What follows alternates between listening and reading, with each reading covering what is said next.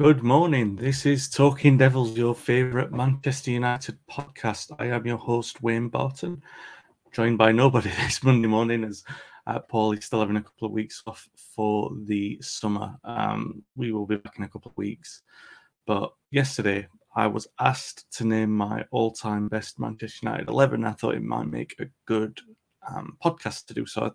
That's why I'm doing it in video and audio format today.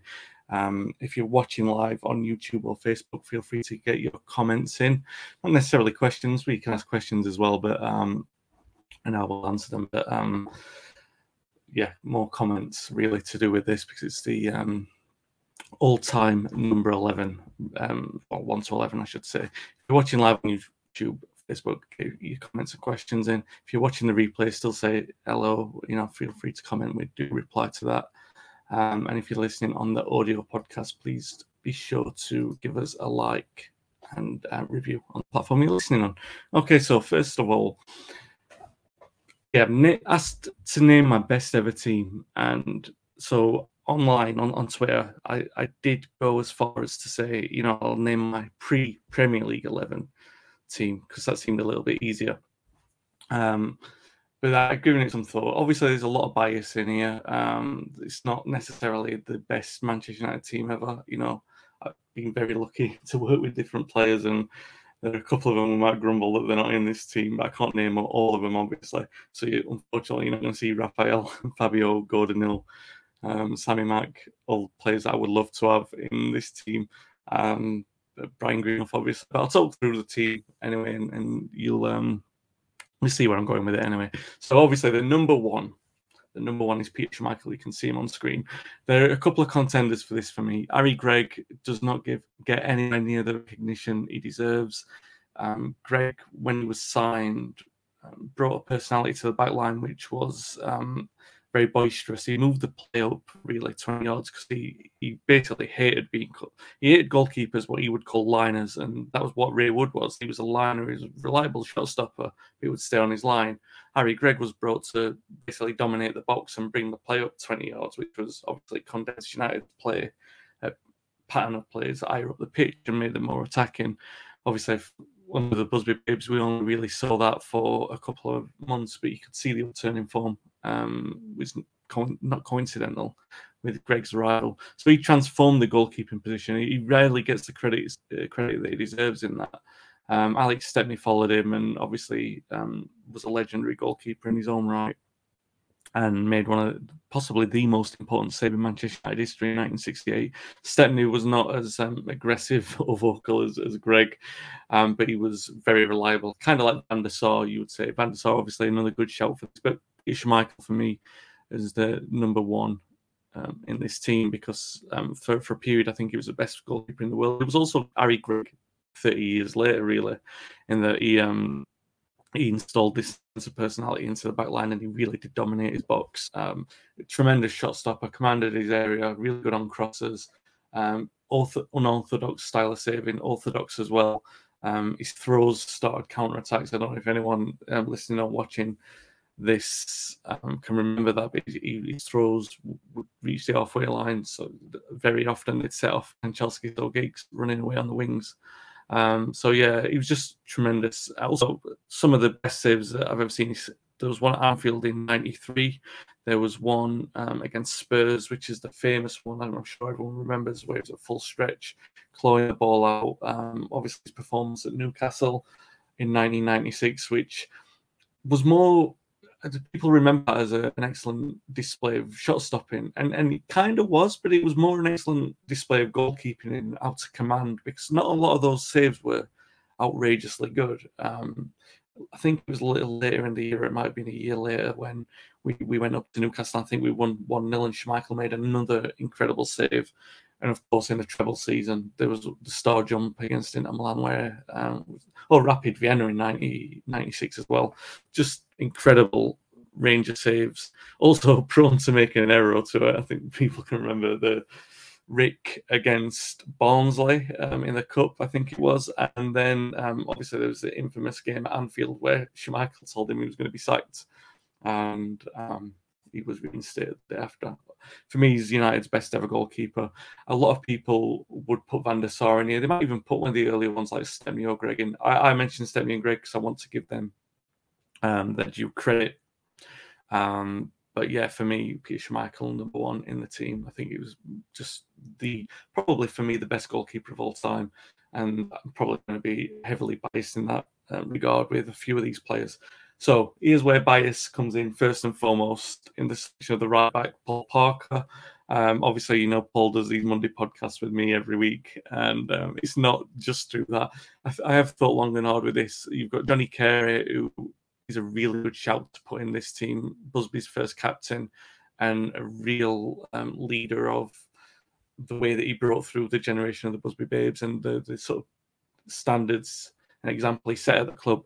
Carey definitely deserves a mention here. Gary Neville as well is in the top 5 appearance makers at the club, so you spoiled for choice with right backs. And I mentioned Rafa earlier, obviously got very strong fondness for him. I think Paul's natural talent as a defender, I really do think it was probably naturally better than Gary Neville's, and that's what edges it out for me. And because Beckham's not in this team, and you have to consider all these little things when you're basically putting together your best 11.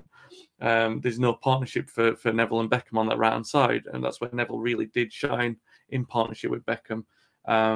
Parker, in terms of the way that he was so solid defending, and you would need to with the player that he's got in front of him in this team. Parker, for me, I am obviously being very biased with that, but he was an excellent defender, really good footballer. If you watch there are a number of goals in the 93-94 season in particular when Ferguson's team was playing some of its best ever football. They were strong, they were physical, they were powerful, but the football that they played was exceptional, and Paul played a part in that's very distinctive actually because they're wearing the green and gold kit. Sheffield United, there was a great goal, and Paul's heavily involved in that. And I think Paul's obviously, I think he's involved in the game down at Wimbledon where there was the long passing movement, which resulted in Irwin's goal. It's just an excellent footballer, and obviously his couple of goals I have ribbed him about, but his goal against Spurs, his first ever goal for United, is really good. He runs over the defence and takes a really good pass to finish, and then his infamous goal from about 30 yards, 20 yards against Reading, which hit a bobble and went in the near post. So Paul, right back in this team for me, and obviously as well, Paul could play in centre back, which obviously is not necessary in this team, but because of the way that the team would attack, you would need 3 men at the back occasionally, and Paul could move across to cover that space without any problem. Number 3 in this team, but obviously probably wear the number 5 in the shirt in the team, is Rio Ferdinand. He's the right-sided centre half for me. Now, this is going to be a 4-4-2. I'll say that from the start. It's a 4-4-2 traditional shape, but as various balances, like Parker could move in, and I'll mention some of the other players in a little bit. Ferdinand, and he'll be partnered by Yapsan in the back, but I'll talk about Ferdinand first. The reason why I'm mentioning them both together is that in football history, when you've got 2 defenders, basically you have a stopper and a sweeper. Ferdinand would generally be the sweeper. Tommy Docherty's team had 2 sweepers in Buck and Greenough, and I actually had 2 terriers in midfield as well. There wasn't a natural balance in there, but I would have a natural balance of a stopper and a sweeper. Ferdinand would be the sweeper. He had a little time to settle in at United at the start of his career. He would often get criticised for his lack of concentration. Sometimes he was even tried in centre defensive midfield a couple of times as well. But Ferdinand, his quality on the ball was fantastic, and his reading of the game was immaculate. He reminded me a lot of Maldini in that he didn't make tackles. He wasn't a player who generally made tackles. He was such a good reader of space. And he was just such a great reader of space. I did an analysis once for a website that I was working on, and it was basically looking at the stats of Rio Ferdinand over Christmas. And he was so good that he didn't put tackling, and we played something like 7 or 8 games, and I basically titled the piece "Rio Ferdinand's Tackle-Free Christmas," which was basically yeah, which was where I was coming from with that, with Ferdinand. Such a fantastic defender at his peak, and he was at his peak for maybe 4 or 5 years. He was just incredible. He had also, because I'm always tempted with this to put Paul McGraw in, because in terms of natural talent, McGraw's basically going to equal, I think, but of the other contributing factors mean that he's not in this team. Now, and I'm not just talking about his personal problems, the fact that he wasn't in a team that delivered a league title for one. But what I'm mentioning McGraw while I'm talking about Ferdinand is they had a similar way of tackling. If Ferdinand was forced to tackle, he sometimes looked like a player would get past him. He had a really good recovery in the way that he got his tackles in. He was, for me, for a long time, he was the best centre-back in the world. And even when I look at this and I'm putting this team together, I often say that he's the best centre-half of all time. I do actually think Stam is, but I naturally go there with Ferdinand. But I think where I'm coming from with that is I think he's the best British centre-half of all time. Just a magnificent Rolls Royce of a defender. So that brings me on to Jaap Stam. He was signed from PSV for a record fee for a defender. I think it was 10.75 in 1998. Stam, everyone watched the World Cup in awe and expectation to see, because you're expecting that you're going to get the best defender in the world, and you could see that he had immense physical strength and an immense physical presence. And he was also known to be rapid in pace as well and good on the ball. So not as traditional a stopper, because he could still bring the ball out and he could still play. Again, his reading of the game was exceptional, and it's one of the biggest shames that he was sold when he was, and he never paired with Ferdinand, because Ferdinand and Stam, I know everyone talks about Ferdinand and Vidic, with a lot of credit, as they should, because they were an incredible partnership, possibly even the best. If you're talking partnerships, Ferdinand and Vidic have got a shout for that. But as far as I'm concerned, Stam as a singular defender is the best. His start was rocky. There was a couple of games against Arsenal where he was taken, not taken to town, but his pace was at the pace of Nicolas Anelka, which was a little bit quicker than most, really, so quicker than Stam's. It made him look not very great, but those were in the first couple of months. Stam very quickly got adjusted to the pace of the English game, and you can see his presence in United history is very much traced in the fact that we won 3 consecutive league titles with him in the team. When you say that someone's physically dominant and you say that they're physically powerful and all that, and they have this presence, they're easy words to say if you haven't gone back and watched a player play, but he was a specimen of a player, and he really was good on the ball. Only scored 1 goal for United, a great volley against Leicester City in the treble season. But he was just unparalleled as a defender, and really is one of those that you would have to watch to watch him at his peak. And some of those full games are on YouTube. You can find them around. There was a very infamous game against Inter Milan where I think it's Zamorano backing up into him, and then he basically realizes he's backed into a brick wall. Stam was like that, but he was just he was a player who didn't back down in big games. He was always there. There was infamous pictures of him ragging Arsenal players around, which we definitely needed at the time, because that was a very physical Arsenal team. Stam, just for me, I would say, again, this is with bias, I think, and people will talk about Maldini and Beckenbauer and other players like that, but for me, he's biased because I've watched him play for 3 years. I think, and how he was at Milan after and Lazio. For me, he's the best centre-half of all time. He's just absolutely magnificent, and that's why he was definitely the first defender that I would pick for my all-time team. Dennis Irwin's the player I've picked at left-back. Irwin could play in both full-back positions. Again, when we talk about underrated players, he really is, and a lot of people now in the modern age, they do rate him, and they do say, oh, Irwin's a great player, and he's in many people's best ever teams, but he's still underrated because of his quality as a footballer. And he could take free kicks, took set pieces whenever Beckham or Giggs wasn't around, and he was probably more reliable, certainly than Giggs.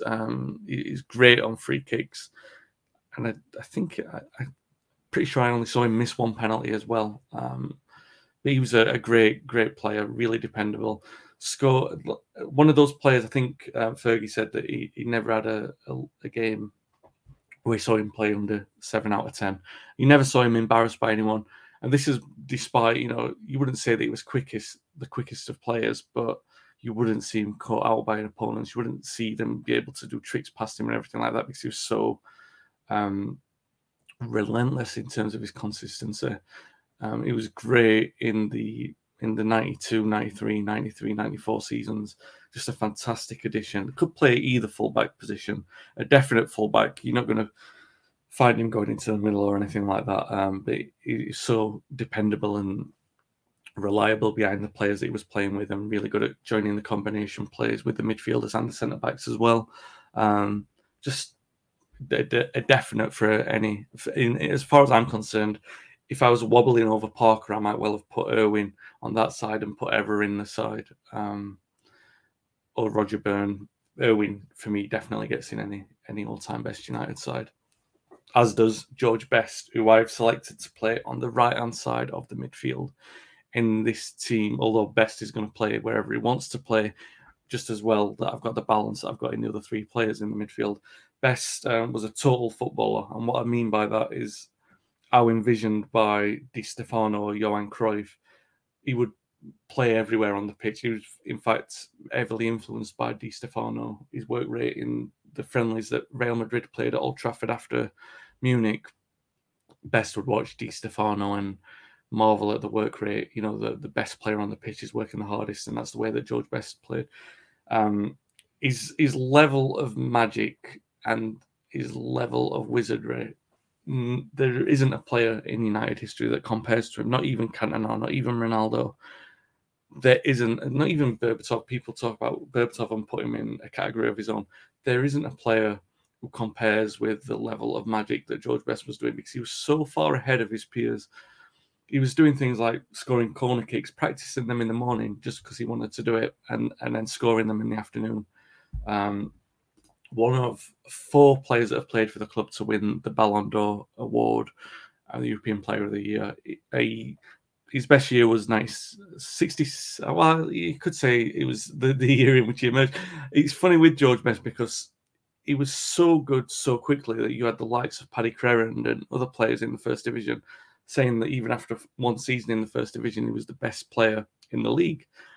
And it was really only the advent of European competition where you were finding out how good these players were in on the world stage, basically. And Best at being with Northern Ireland wasn't always going to have that opportunity to show that ability on the world stage. So Best would shine for United in Europe, which he did in the 1966 European Cup game at Benfica. That was the game where he announced himself to the world. You can see that footage on YouTube. The first goal, I think it is, and I think it's the second, where he dances through the defence. You don't even think it's physically possible. Best was doing things like this for fun. In the build-up to the European Cup final in 1968, he was telling players all season, and it was because he was writing a book at the time, and he was writing a passage in the book where he was talking about the kind of goal that he wanted to score, and it was basically like a long ball would come from the goalkeeper, he would trap it with his backside, and then he would dribble around the defence and dribble around the goalkeeper, and then scoring the empty net, maybe backheel it on the line. He was basically talking about that before what he did in the European Cup final. So if you can imagine in 1968, where the ball is pumped up to him and he gets the ball and he runs at the defence and he nutmegs the defender and he goes around the goalkeeper, in the blink of an eye, he's probably got vision in front of him, something which he's manifested into reality, which makes that goal even more incredible and more romantic. Obviously, he doesn't have the time to stand and backheel it in, but he does the next best thing, which is just roll the ball over the line and tease the goalkeeper into thinking he's got a chance in saving it. Just typical George Best. And then, he was a fantastic player even after Busby retired. People say that that was his pinnacle and he dropped. I would urge anyone to look back at the Frank O'Farrell era, the first few months of when Frank was in charge. Saw some of George Best's best ever performances, but also his best ever goals. We look at the highlight reel, the goals against West Ham, where he dribbles past Bobby Moore, the goal against Sheffield United, where he goes past everyone. Those goals are from that era of football. So best was it is. Best obviously had a pronounced decline after with United's decline, a lot of struggle in there, which I did cover in the book. I'm not going to go over it here because we're here to celebrate what a great player he was. For me, I still think Best is the best player in our history. He plays on the right of a midfield four, but he's effectively moving into a front three as well. But he's supporting everyone all over the pitch. So the midfield pair that I've got, first and foremost, I've gone with Brian Robson. Now, obviously, you've got Roy Keane, you've got Paul Scholes. For me, it's a very tough one because I think Roy Keane was the personality of Alex Ferguson's team. Brian Robson was, he could do everything that Keane could do and a little bit more. Like, Keane was massively underrated, don't get me wrong. And, you know, you could have a different conversation on a different day and you could put Roy Keane in this side. But for me, Brian Robson could do everything that Keane could do and a little bit more. He was a great playmaker as well. Not necessarily in the spraying the ball around kind of thing, but he set the tone of the play.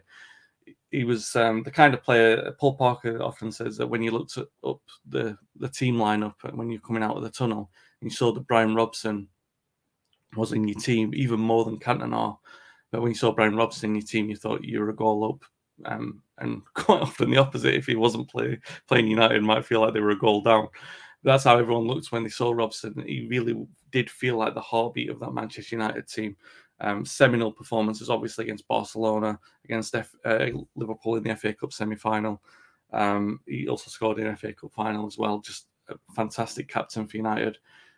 Scorer of great goals earlier in his career. Really physically dominant. For a period in the mid-80s, and only the shoulder injury ruled him out of having this conversation at a more pronounced length. They were talking about him in the same breath as Maradona, you know, when they were coming head-to-head. Obviously, you know, he had the better of it in 84, and his absence in 1986 is very obvious in the way that Maradona strolled through the team and scored the goal that he did. People often lament the absence of Robson in that regard, as well they are right to do. I think Robson edges it in front of Scholes as well because people don't often... Scholes, don't get me wrong, I wouldn't argue against anyone who would put him in an all-time team because he's definitely got justification to be there on merit. But I remember the earlier version of Paul Scholes where he was struggling to find a place in the team where he would play in the hole because Ferguson was trying to play him in the front two, or even in the bigger games earlier, like in the treble season, for example, you would find Nicky Butt often preferred to Scholes. Robson commanded a first-team place throughout the entirety of his career, and more often than not, was the player that team was built around for a decade, really. And I don't think there's any more that needs to be said about Brian Robson in that regard. His partner in the midfield in this team is Duncan Edwards. People often, when they're making a team, an all-time 11, they don't know where to put Edwards in because they say that he didn't play as long as he should have done. Now, Edwards played in what would be traditionally known at the time as a halfback. Even that was a bit different because you would have traditionally the left half and the right half. The right half would be the attacking midfielder, and the left half would be the defensive linchpin. Edwards did do that, but he was kind of like the right half in left half, basically, because so much of the play went through him. He was so diligent and professional. He had a great attitude towards personal development in terms of like learning from his mistakes and utilizing the lessons that he'd learned. If he had a flaw, he was too omnipresent. He tried to be everywhere too much, but he was sort of ironing those flaws out at the time in Munich to become he was more economic in the way that he was putting his energy into the team. Basically, he was learning that he didn't have to be everywhere all the time, that he could trust his teammates to get them out of the mire as well. And he was only 21, obviously. Remember, you know, people were talking about him in terms of being the best player in the world or the best player of all time at that point, even as early as his introduction into the team. So a lot of people are tempted to put Edwards in the defence sometimes when they're naming an all-time 11, but I think he played there in an emergency only a couple of times. Obviously, once in the 57 Cup final, he dropped back because of the injury to Ray Wood, and Jackie Blanchflower went in goal. Edwards moved back in an emergency, but he didn't really play there. Apart from that, he did play in a number of different positions: inside forward, centre forward, even outside, outside, left outside, the outside, basically the winger positions. He was tried in those a couple of times, but he was effectively, you would say, deep lying midfielder, setting the tone of the play. Ian Robson, it would be basically like, for anyone who watched Inson Keane in the 93, 94, 94, 95, and they were enthralled by the energy and commanding performance, Robson and Edwards would have been like that times two. They were that it would have been that devastating a combination in there. On the left-hand side, now, this is a very difficult decision to make. Ryan Giggs is obviously the most decorated footballer in English football history and was one of my favourite players growing up. And for a long time, I would have thought no question about putting him in there altogether. But when you're putting together a team like this, it's difficult to know who you are, where you put players, the player you're leaving out, basically. So the player that I've picked to play on the left-hand side is Bobby Charlton. Bobby Charlton, for a long time, was the record appearance player at Maker United, 758, the record goal scorer at United with 249. One of my good friends, Tony Park, will dispute those records as well. He's right to do, because they don't include the Anglo-Italian Cup and other smaller competitions that the club don't recognise. But regardless of that, Charlton was the long time appearance holder until Ryan Giggs overtook that in 2008. Charlton did play a lot of his career outside left, the left-hand side. He played obviously in the forward position. He played in midfield as well. It was central midfield where he moved to when United won the European Cup. Charlton, obviously a fantastic player, multi-skilled in terms of he could use both of his feet. Everyone knows the story, I'm sure, of Jimmy Murphy taking him back outside Old Trafford and teaching him to kick with both feet, to develop his strength, taking him onto the Old Trafford pitch and making him do long passes and then collect the ball, to give him a lesson on the economy of passing, basically. He was another player who sort of learned all these lessons and took them on board and became a diligent, immaculate professional. And obviously what he went through with Munich and surviving and coming back and playing to such a high level he did, and winning the Ballon d'Or and the World Cup with England, it's the most romantic football career of all time, and you cannot not have a place for that in your Manchester United team, because he's the physical embodiment of that. In a way that many of these players are. Duncan Edwards certainly is. George Best certainly is. These are players who do embody everything that's good about the United spirit. There's really not much more to say about Bobby Charlton, is there? Because he's just a magnificent, magnificent player who should be every Manchester United fan's all-time 11. Now, the front two is where it really gets interesting, because you've got Dennis Law, Wayne Rooney, who's the leading all-time goal scorer at United. You've got Ruud van Nistelrooy, who was one of my favourites growing up. Absolute riches that we've got in attack to pick from. I haven't really picked two conventional attackers in mind. The first of the two strikers that I've got is Cristiano Ronaldo. Ronaldo is picked. A lot of people might not pick him in this because they would say, well, you're picking him for what he did at United and not for what he contributed to the sport of football in general. But I am picking him for what he did at United, because for a while he was unplayable, and obviously was the player around which our attack was built for 2 or 3 years. Wayne Rooney sacrificed a lot of himself in that, and possibly even some of his own development for the progress of Ronaldo. But those who can remember watching Ronaldo at his peak, there was a period where it was like he couldn't get into the ground late. He couldn't get into the ground 15 minutes late. Not that you'd want to anyway, watching that team, but if you did, if you got into the ground 15 minutes, United were already 2-0 up and Ronaldo had scored them both. And then they just coast through the rest of the game. He was that dependable, that reliable. Once he had the spell where, basically after he came back from the 2006 World Cup, he developed a lot of internal mental strength from that, because he was getting some dogs abuse in the 05-06 season, where everyone was seeing him as a show pony, and so he was getting kicked all over the place. There was that famous game where we played at City. I think it was just about when we won the title for the first time in that third great era of Ferguson's. Michael Ball kicked him all over the pitch and stamped on his chest, and took off his shirt and showed the bruise marks on there, which showed how much he'd physically developed in that time. But he was also developing a lot of character, because obviously he was getting a lot of boos after the World Cup in 2006.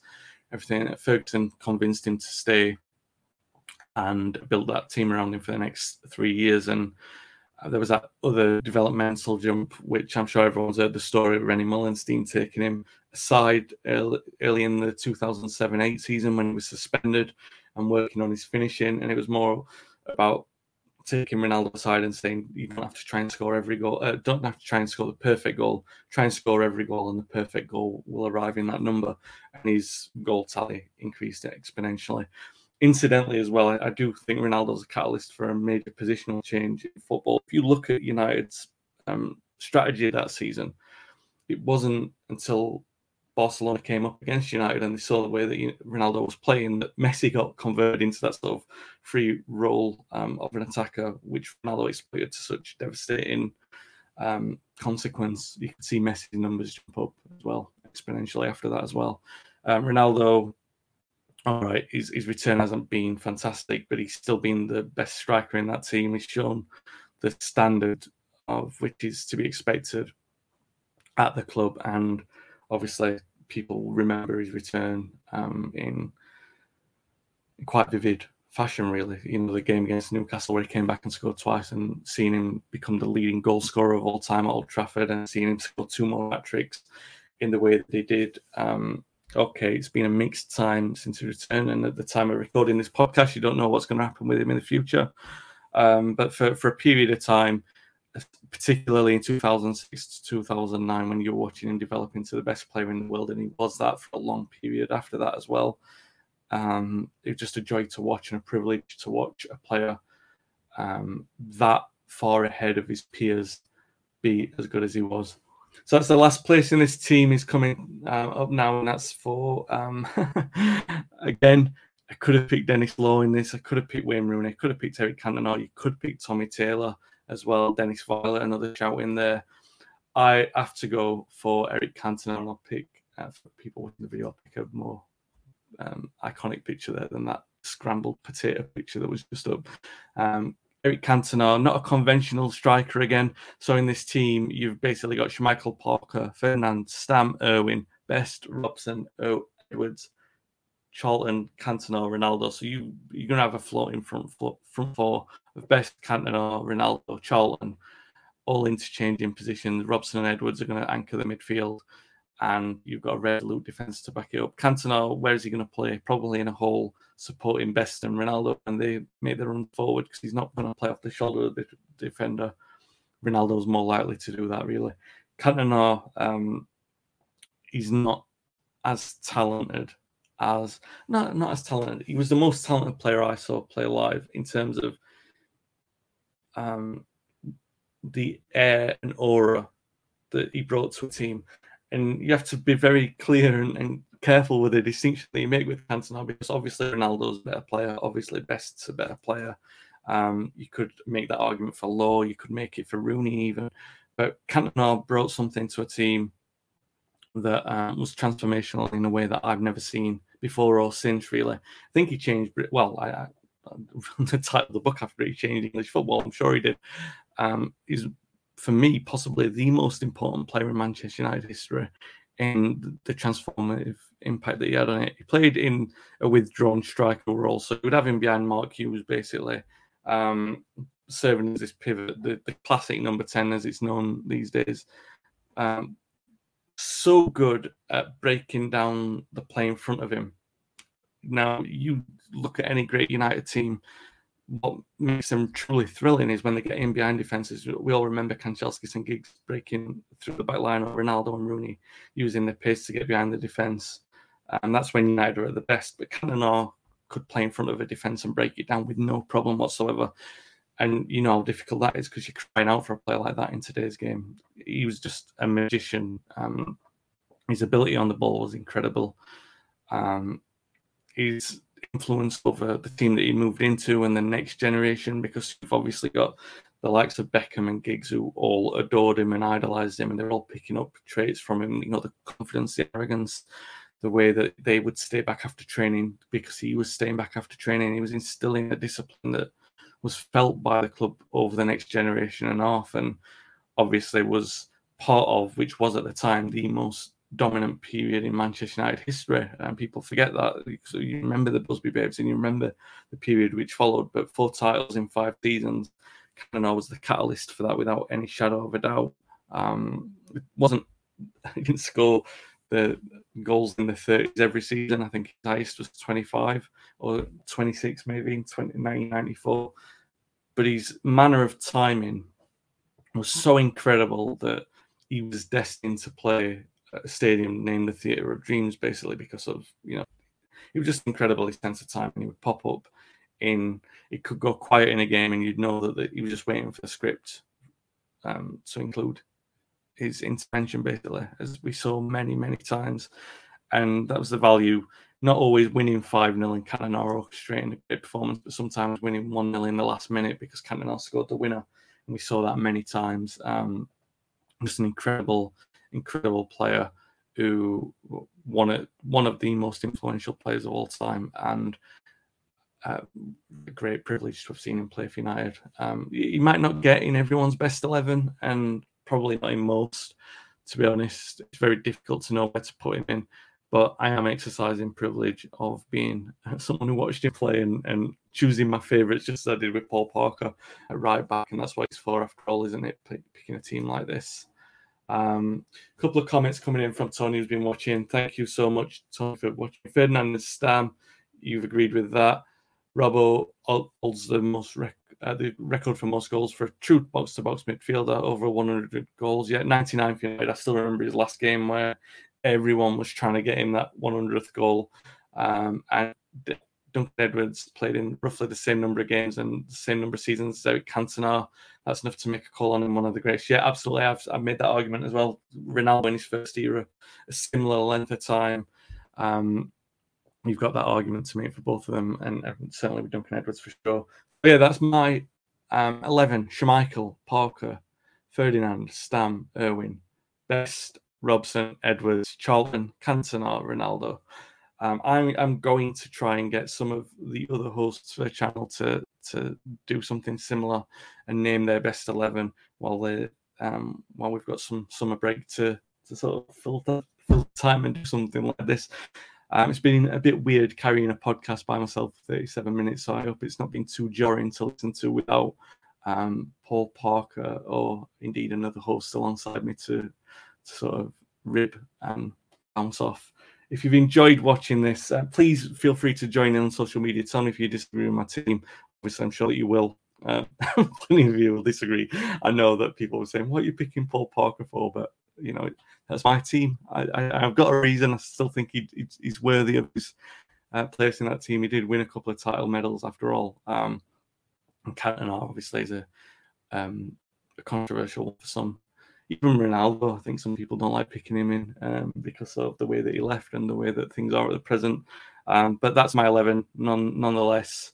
If you've enjoyed listening, give us a nice rating or review on the podcast, on the platform you're listening on. Join in the comment section afterwards. Feel free to name your team. I'll join in the conversation with you when I see the comments. And in the meantime, Paul and I will be back in a couple of weeks. And I think Keane and Lee Lawrence and Phil Mosh are back on Friday night to do their first podcast of the season. Thanks for listening. Thanks for watching. And we will be back very soon.